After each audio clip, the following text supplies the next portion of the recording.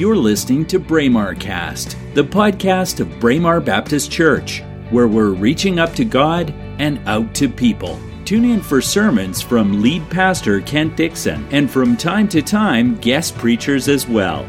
Welcome to Braemar Cast. So last week was Easter Sunday. We had a wonderful celebration of Jesus' victory over death, and we recognize that.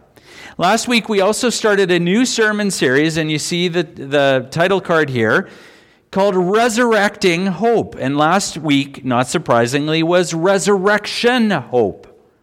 We're going to recognize through this series, as we began last week, that life's greatest challenges are best faced when we have the hope of Jesus' power and presence living within us.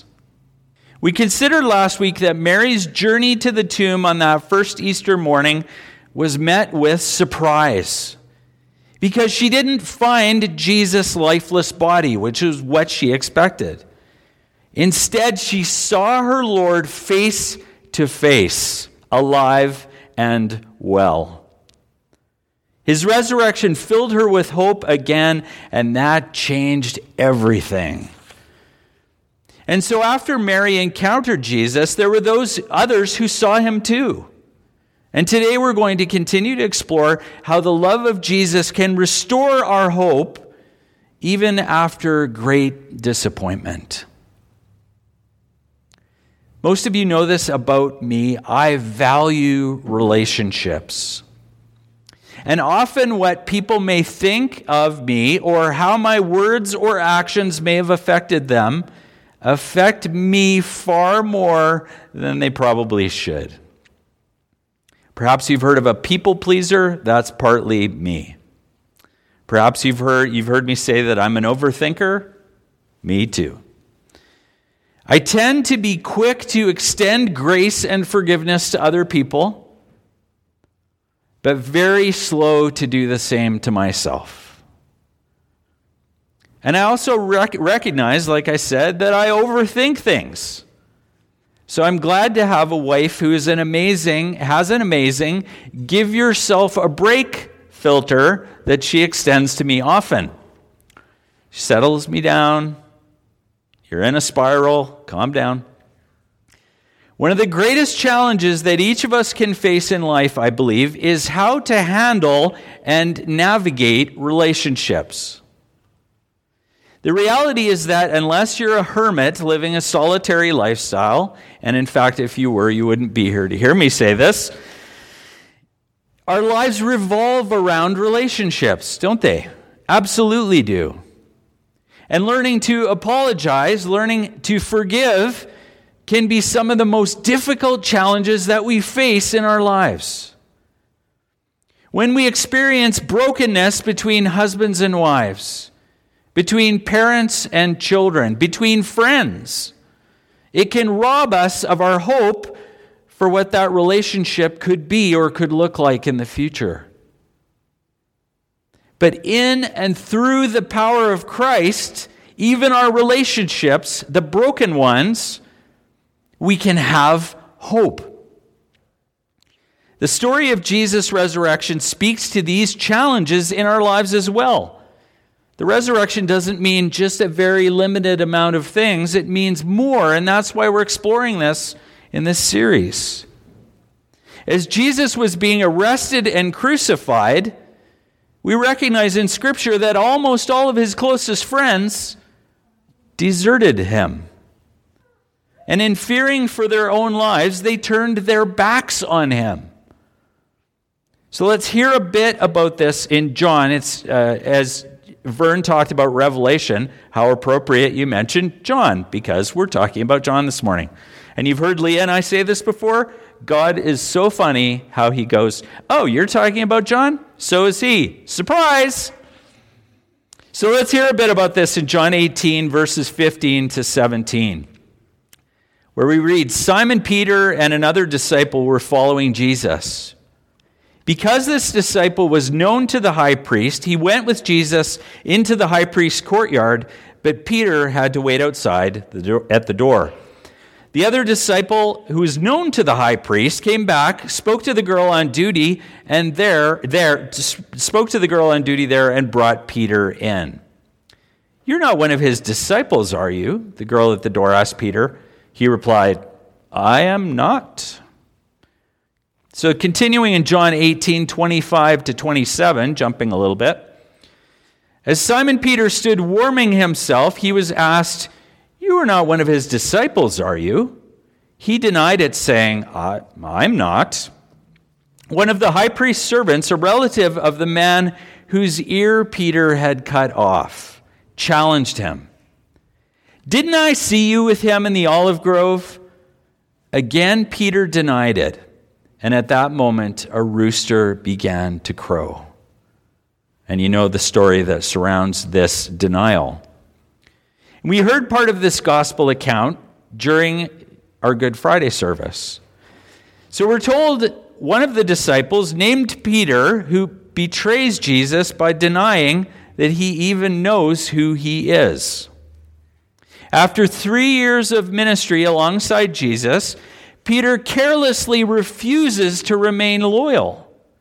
He denies having even a basic connection to Christ. Peter's questioned about his connection to Jesus. In Scripture we read 3 different times.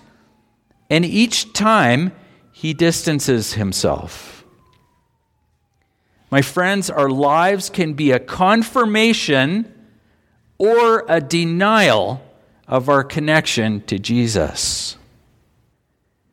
Like Peter, many of us may live or behave at times that we don't even seem to know who Jesus is. Can you maybe recognize that in yourself? I know I can at times. For me personally, some of the most Christ-like people I know, people who put others first, who care about or are concerned for the welfare of others, who strive to not judge other people, have been people who don't even claim the name of Jesus. People who don't even claim to be followers of Christ. As Brennan Manning, a favorite author and speaker of mine, once said, these are hard words, the greatest single cause of atheism in the world today is Christians. Those who acknowledge Jesus with their lips, walk out the door and deny him with their lifestyle. That is what an unbelieving world simply finds unbelievable. My friends, we must always ask ourselves, what do our lives, what do our words, what do our actions say about our connection to Jesus Christ? Would you like some good news? I was thinking as we were watching the video intro, I thought, boy, those are hard words in that video. Boy, I've given you some hard words, but I want to give you some good news. We see that Peter's story, we know that Peter's story does not end in his denial. And our story doesn't need to end there either. We read in John 21, verses 1 to 3. I love this part of Scripture. This is one of the most powerful relational interactions that we have in the Bible. Afterwards, Jesus appeared again to his disciples by the Sea of Tiberias. It happened this way. Simon Peter, Thomas called Didymus, Nathanael from Cana in Galilee, the sons of Zebedee, and 2 other disciples were together. "I'm going out to fish," Simon Peter said to them, and they said, "We'll go with you." So they went out, got into the boat, but that night they caught nothing. Following Peter's denial of Christ and Jesus' ultimate death, the Bible says that Peter and the others go back to fishing. These verses give us one of the first post-resurrection appearances of Christ. The first appearances of Jesus to his followers. And many of the men whom Jesus had invited to follow him during his ministry had a background, we know this, as fishermen. They had left their nets, and we read in Scripture as well, they basically dropped everything and followed Jesus. And I've talked to you before about, what about the cost of your boat, or those nets, or all those things? They just walked away. Because they left those things, they left their past, they left the reality of everything they knew, because Jesus was going to make them fishers of men. They believed that Jesus would lead them in restoring the world to the way God had first intended it to be. But then after their leader had been killed, they decided to go back to what they had always done, what they had always known, fishing. Not only would that fishing trip that we just heard about have been somber, these folks were mourning the loss of their friend, their teacher, their guide, their Lord. Verse 3 just told us that their nets were empty as well. They've gone back to fishing, and even that isn't working. Let's hear the words of John 21, verses 4 to 9. This is the part I may have trouble getting through. Early in the morning, Jesus stood on the shore, but the disciples did not realize that it was Jesus. He called out to them, "Friends, haven't you any fish?" "No," they answered. He said, "Throw your net on the right side of the boat, and you will find some." When they did, they were unable to haul the net in because of the large number of fish. Then the disciple whom Jesus loved said to Peter, "It is the Lord." As soon as Simon Peter heard him say, "It is the Lord," he wrapped his outer garment around him, for he had taken it off, and jumped into the water. The other disciples followed in the boat, towing the net full of fish, for they were not too far from the shore, about 100 yards. When they landed, they saw a fire of burning coals there with fish on it and some bread. Breakfast with Jesus. To the disciples' surprise, Jesus shows up on the shore of the lake where they're fishing.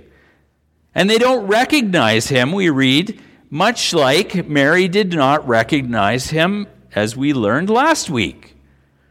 And the beautiful thing about this story is that Jesus is the one who initiates the restored relationships. He comes to the shoreline and calls out to the boat. And as soon as the disciples recognize that it is Jesus who told them to fish on the other side of their boat, it's Jesus who miraculously provided this unbelievable catch, Peter leaps into the water to swim to shore. Friends, Jesus' grace restores our hope. So why does Peter respond so drastically, so quickly? I remember as a child thinking, did he just jump out of a perfectly good boat in the middle of a lake or the ocean? Was he crazy? Kinda. But here's why I think Peter wastes no time in leaving the boat. Peter is filled with hope that his relationship with Jesus, which he fully knew was broken, could be restored. I'm afraid that some of us this morning may feel we've made too many mistakes to be forgiven. Some of us may have lost hope that Jesus could ever love us. Why did he love me in the first place? Does he still love me now? But all the things I've done. This morning, I want to remind you, I want to invite you to see that the Savior has come to the shoreline of your life. And he's calling out to you to return to him, offering you grace. The late preacher Charles Spurgeon, maybe that name is familiar, told of an evening when he was riding home after a hard day's work. He felt weary and depressed when, as suddenly as a lightning flash, he thought of 2 Corinthians 12:9, which says, "My grace is sufficient for thee." He said, "I should think that it is, Lord," and burst out laughing.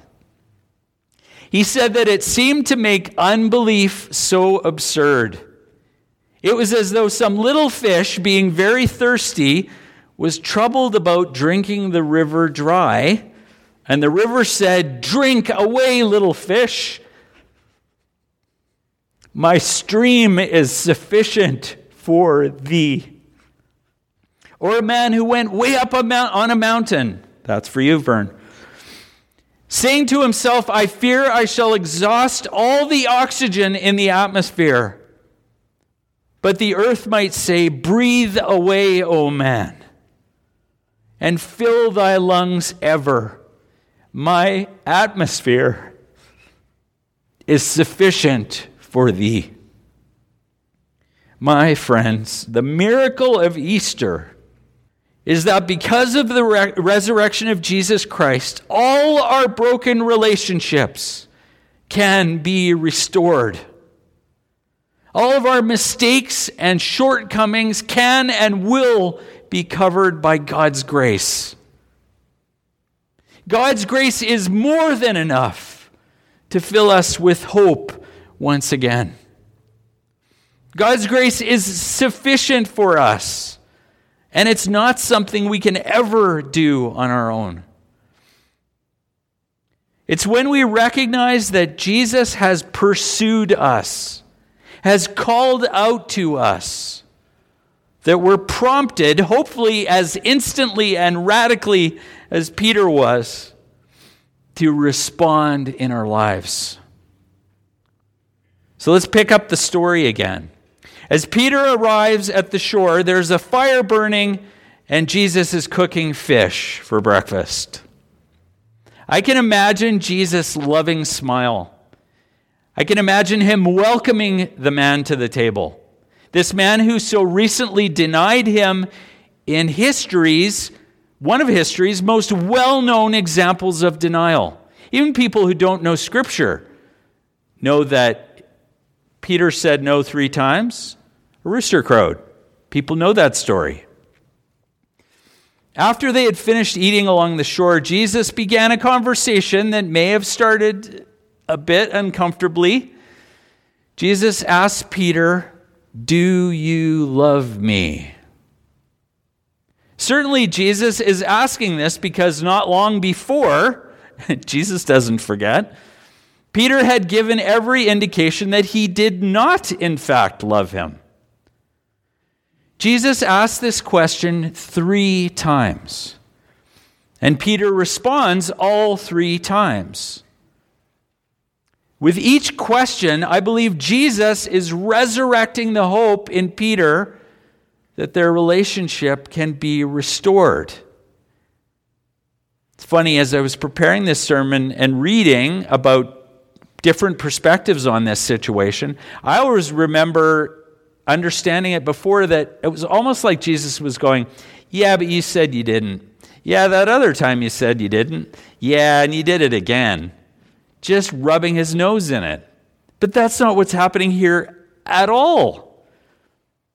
Have you ever recognized that actually each one of these times Jesus asks Peter these questions, it's actually a reversal of Peter's denials from just chapters before. Peter's perfect denial is met by Jesus' perfect restoration. And as I said before, it's one of the most perfect relational interactions in the Bible. Friends, love for Jesus is proven by a life for Jesus. Peter responds to each invitation from Jesus to restore their relationship by answering as honestly as he believes he can about his love. And during this conversation, Jesus' invitation ends each time with a call to action. Jesus says, "Feed my sheep." I think I've shared this before.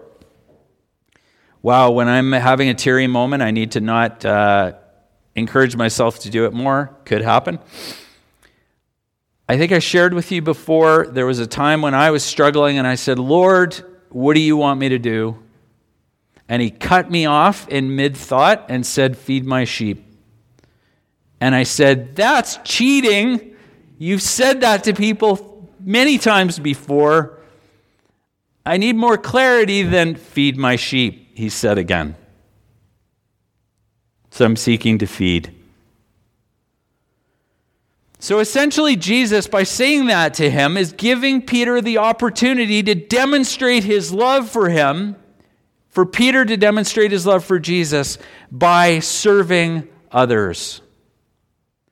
The Bible tells us that Peter did indeed remain true to this call. And ultimately, Peter ends up giving his life to serve the church and feed Jesus' sheep. Peter's love for Jesus is proven by his life for Jesus. My favorite thing about the conversation on the shore is how Jesus finishes this discussion. He invites Peter, as he did at the very beginning, to follow him. And this is a very important truth for us to see this morning. Every one of us is invited to follow Jesus initially.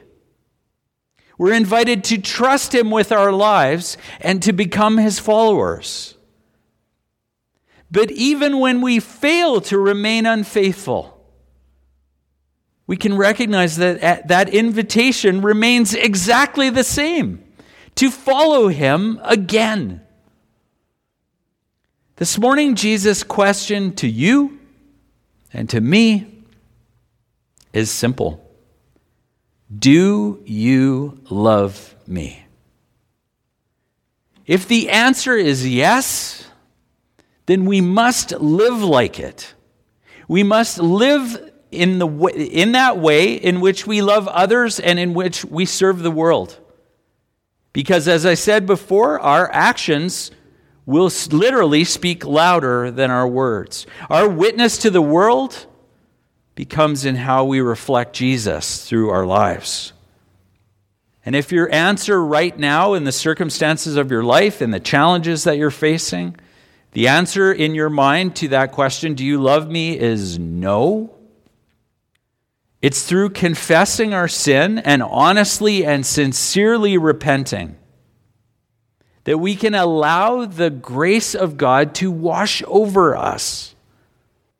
And our hearts will be filled with affection for him again. My friends, I invite you to actually pray this prayer in your hearts with me. Jesus, I confess today that I have not loved you with my whole heart.